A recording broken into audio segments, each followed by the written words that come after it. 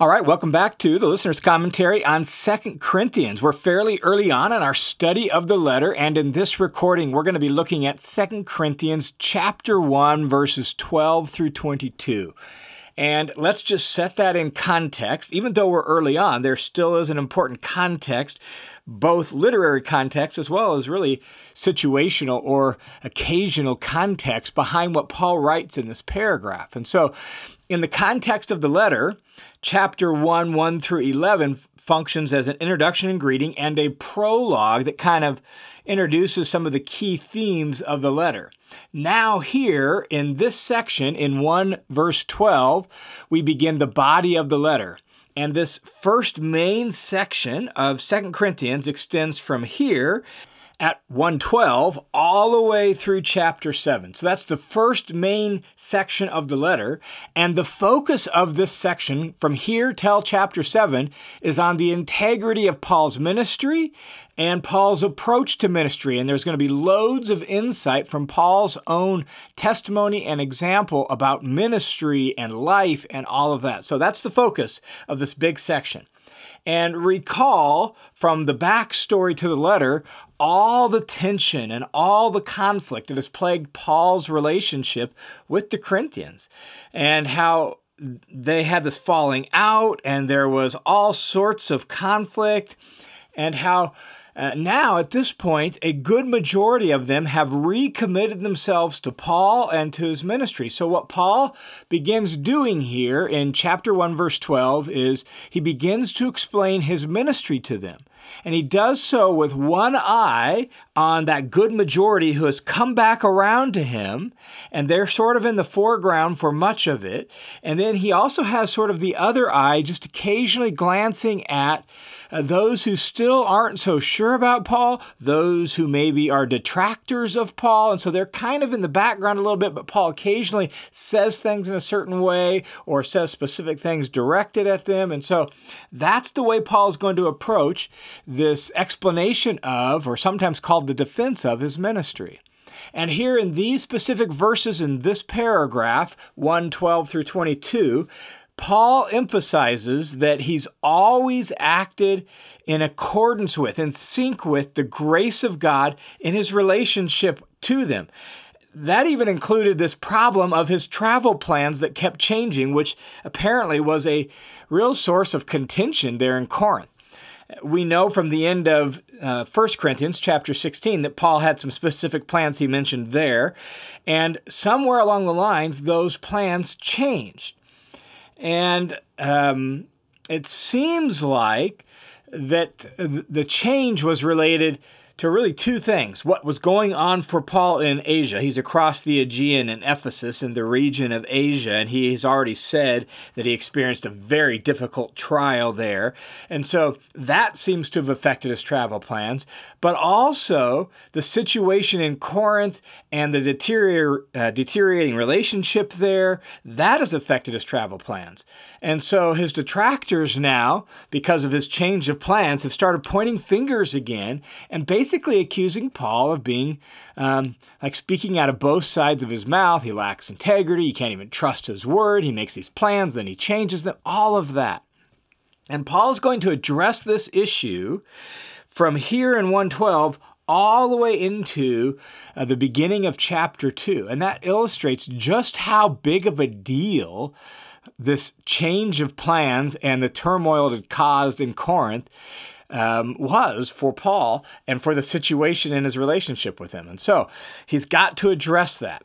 And the main idea, even though Paul's going to speak very personally and relationally, there's all this background behind all this, right? The main idea that Paul is going to make here in this paragraph is that Paul's conduct has been holy and sincere, and that's true even concerning his travel plans. So his whole ministry has been really holy and sincere and according to the grace of God. Here's the way Paul states it in chapter 1, verse 12. He says, "For our proud confidence is this," and that phrase proud confidence actually translates one word that oftentimes is translated boast. It's the idea of proudly rejoicing. This is what we can legitimately boast in. This is what we can be excited about. This is our proud confidence. This is our boast. And then he's going to give a statement that follows that of what his proud confidence is. And that statement almost operates like a thesis statement for Paul's defense of himself and his ministry here in the next 7 chapters of 2 Corinthians. He says this, he says, our proud confidence is this, namely the testimony of our conscience. That is, our conscience is clear. That's what he means when he says our boast, our proud confidence is the testimony of our conscience. Now, why is his conscience clear? Well, that's what he explains in the second half of verse 12. He says that in holiness and godly sincerity, not in fleshly wisdom, but in the grace of God, we have conducted ourselves in the world and especially towards you. And so his conscience is clear. Why? Well, because of his conduct. We've conducted ourselves in a certain way. And so our conscience is clear. Our conscience testifies clearly because of the way we have conducted ourselves, the way we have acted, the way we have carried out our life. That word conducted means our whole pattern or our whole manner of life is actually something that gives us a clear conscience. And what he says in between the testimony of our conscience and we have conducted is really how they've conducted themselves. So how have they done that? How have they conducted themselves? He specifies 2 things. First, that they've conducted themselves in holiness and godly sincerity. We've conducted ourselves in holiness and godly sincerity. Now, there is a little bit of a textual variation in this verse, and it's not totally clear. Actually, it's one of those where, was it this or was it that? And so you'll see some differences in the translations. And so some translations have the word holiness, like here. Some translations have a word that's translated like simplicity or uprightness. It's very little difference in Greek, and the meaning really doesn't change. The point is the same. Paul and his team have acted in the right way towards them. That's the idea.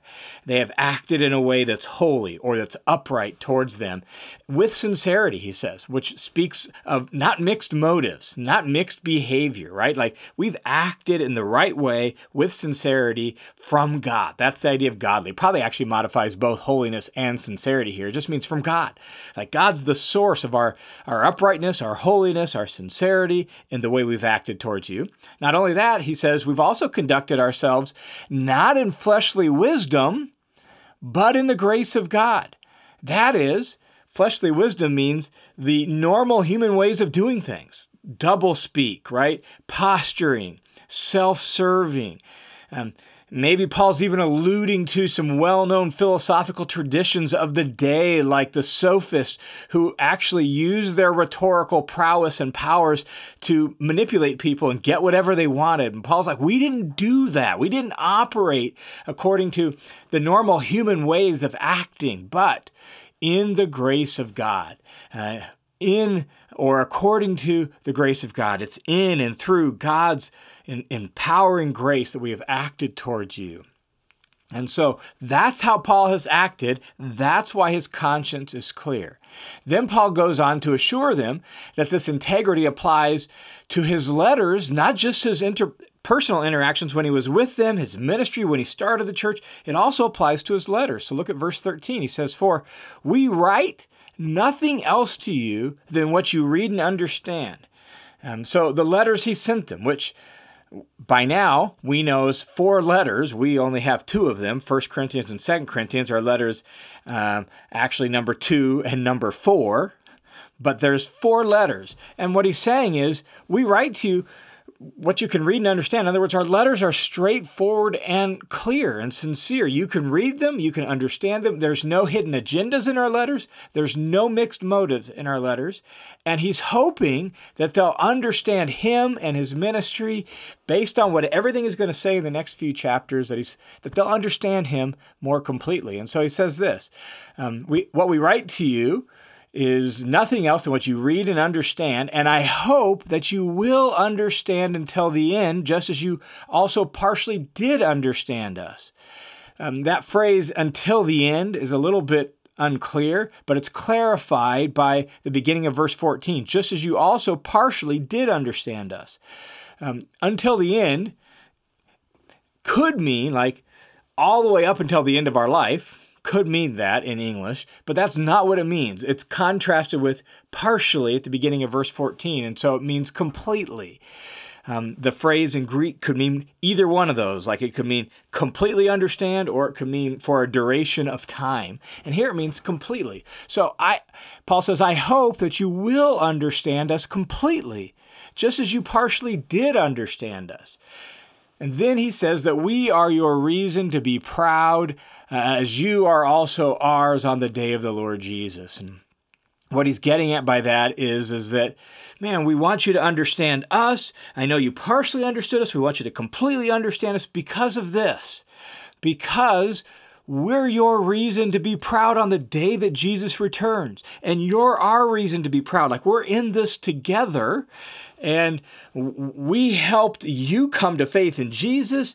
And so you're our reason to be proud. We're your reason to be proud. We should be on the same page. And so I really want you to understand us and to be on board with us and how we operate ministry. So Paul is explaining his integrity in ministry, that he operates this way with holiness and sincerity according to the grace of God. That's the way he operates.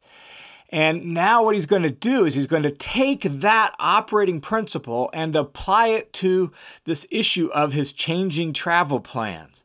And his point is going to be that he wasn't vacillating when he changed his plans. He wasn't vacillating when he said one thing and then later adjusted those plans. And so notice the way he explains this in verse 15. He says, in this confidence. And the word translated confidence there is not the same word that was translated proud confidence up above. This word means something more like persuasion or assurance or something like that. It's in this persuasion, in this way of operating is kind of the force of that. So in this confidence, this persuasion of operating with this clear conscience, I intended at first to come to you so that you might twice receive a blessing. That is, he's going to explain that he was going to come to them and they would get the blessing 2 times of hosting him and being a partner with him in ministry and supporting his ministry and interacting. And so that was his original plan, was that he was going to come to them twice. And so he says, so that you might twice receive a blessing. And then he specifies verse 16, that is, to pass your way into Macedonia, and then again from Macedonia to come back to you, and then by you be helped on my journey to Judea.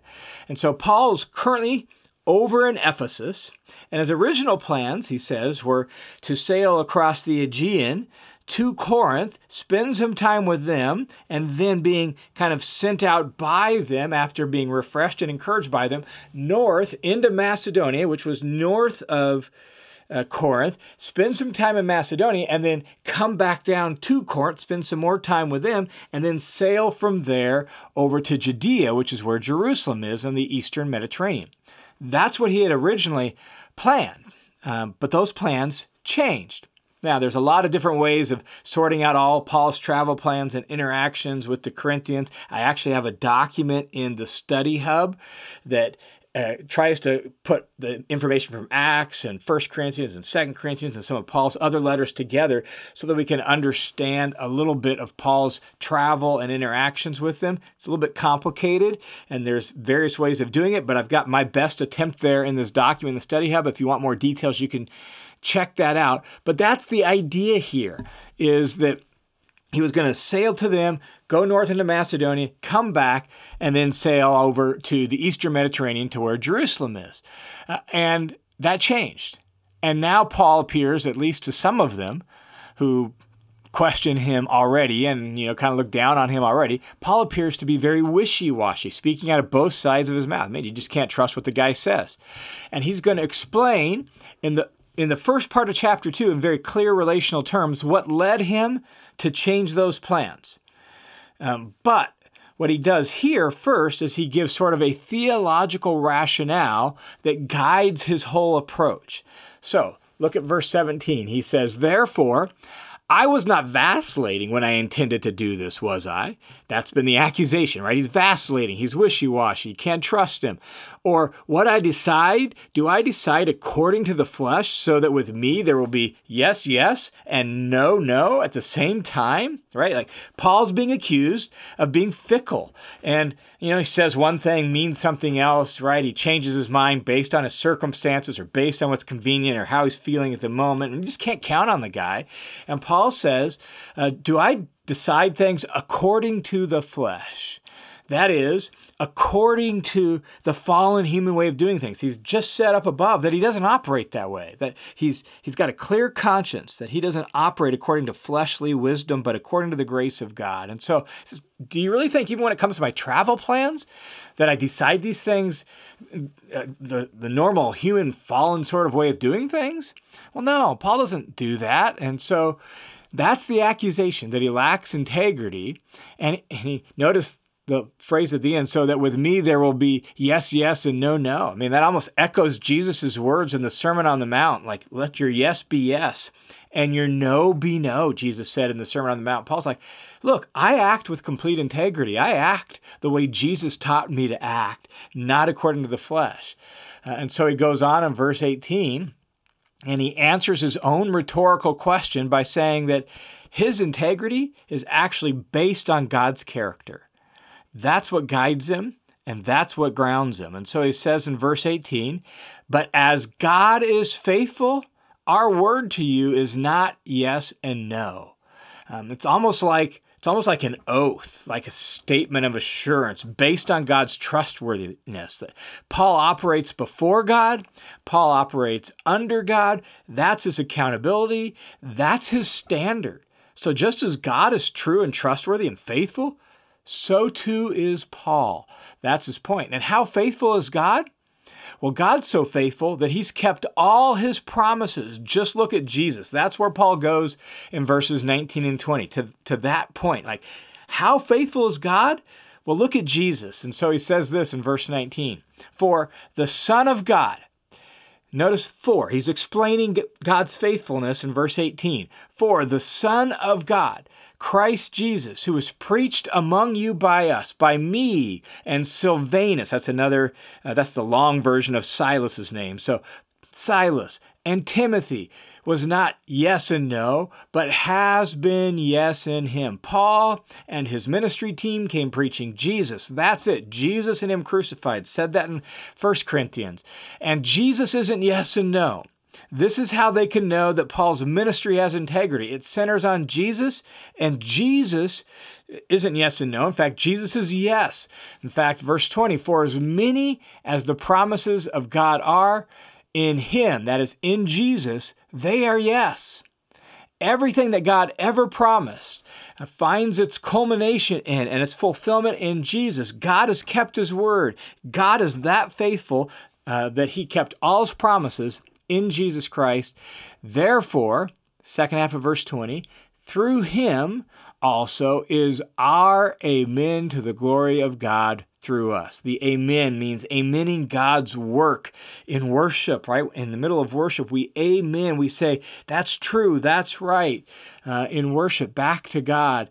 Through him, that is through Jesus, to God's glory. And so all of God's promises reach their fulfillment in Jesus. That's how faithful God is. And Paul is saying, that's our basis. That's our standard for operating as God's faithfulness. That's our accountability, is God's faithfulness. The center of our message is Jesus, and he is like the ultimate expression of God's faithfulness. So, Paul is really laying out the beginning foundation for his integrity in ministry. So he concludes this section by saying in verse 21 and 22, "Now, he who establishes us with you in Christ and anointed us is God, who also sealed us and gave us the Spirit in our hearts as a pledge." And so God is the one who establishes Paul and his team. That's the us there. God is the one who anointed us and set us apart for this ministry, right? Like the us here is Paul and his ministry team, and God's the one that sent them and established them. God's the one who sealed us and gave us the Spirit in our hearts as a pledge. The idea of pledge is down payment. Like we have the down payment of the Spirit. And so Paul and his team, and really all of us in Christ, we are sealed with the Spirit as a pledge. We are marked as belonging to God. And since, in Paul's case here, since Paul and his team belong to God, God's the standard, and Paul is operating with complete integrity before him. Now, before we leave this section and wrap it up, just a little reflection. I like what George Guthrie in his commentary points out with regard to this section. Even though it's about Paul and his ministry, and so much of what we're going to read over the next few chapters focuses on that, there's lessons for us. And this particular passage, Paul has a lot to say about his integrity. And this passage, therefore, has a lot to say to us concerning how we use our words, particularly in the context of ministry and the context of the gospel, how we use our words, how integrated is our integrity, how do we make our plans? Do we do it in self-serving ways, or do we do it under God, according to God's faithfulness, according to the grace of God? That's the heart of what Paul is getting at here. And it really sets a challenge for us, is how settled is our integrity? How rooted in the example of God's faithfulness is our integrity? Are we trustworthy? And when we make plans, when we say things, can people count on us? And in Paul's case, yes, he changed his plans, but there's good reasons for it. And in the next section, we'll look at some of the details as to why he changed his plans. Hey, thanks for checking out this session on the Listener's Commentary. The Listener's Commentary is a listener-supported, crowd-funded Bible teaching ministry that's made possible by the generosity of tons of people just like you. So, to all of you who make this ministry possible, thank you so much for your support. The impact you're having is worldwide, and it wouldn't be possible without your kingdom vision and your generosity. So thanks a ton for your support. And if you have been impacted in any way by this ministry, would you prayerfully consider joining the team of supporters? You can do so by going to listenerscommentary.com, clicking the Give button, and you can put in a dollar amount right there, and then you can check the little box that says make this a monthly donation, or you can give a one-time donation as well. All monthly donors get access to the Study Hub with additional resources and all of that. And all those donations come in through a partner organization called World Family Mission, a registered nonprofit. So thanks a ton for your support.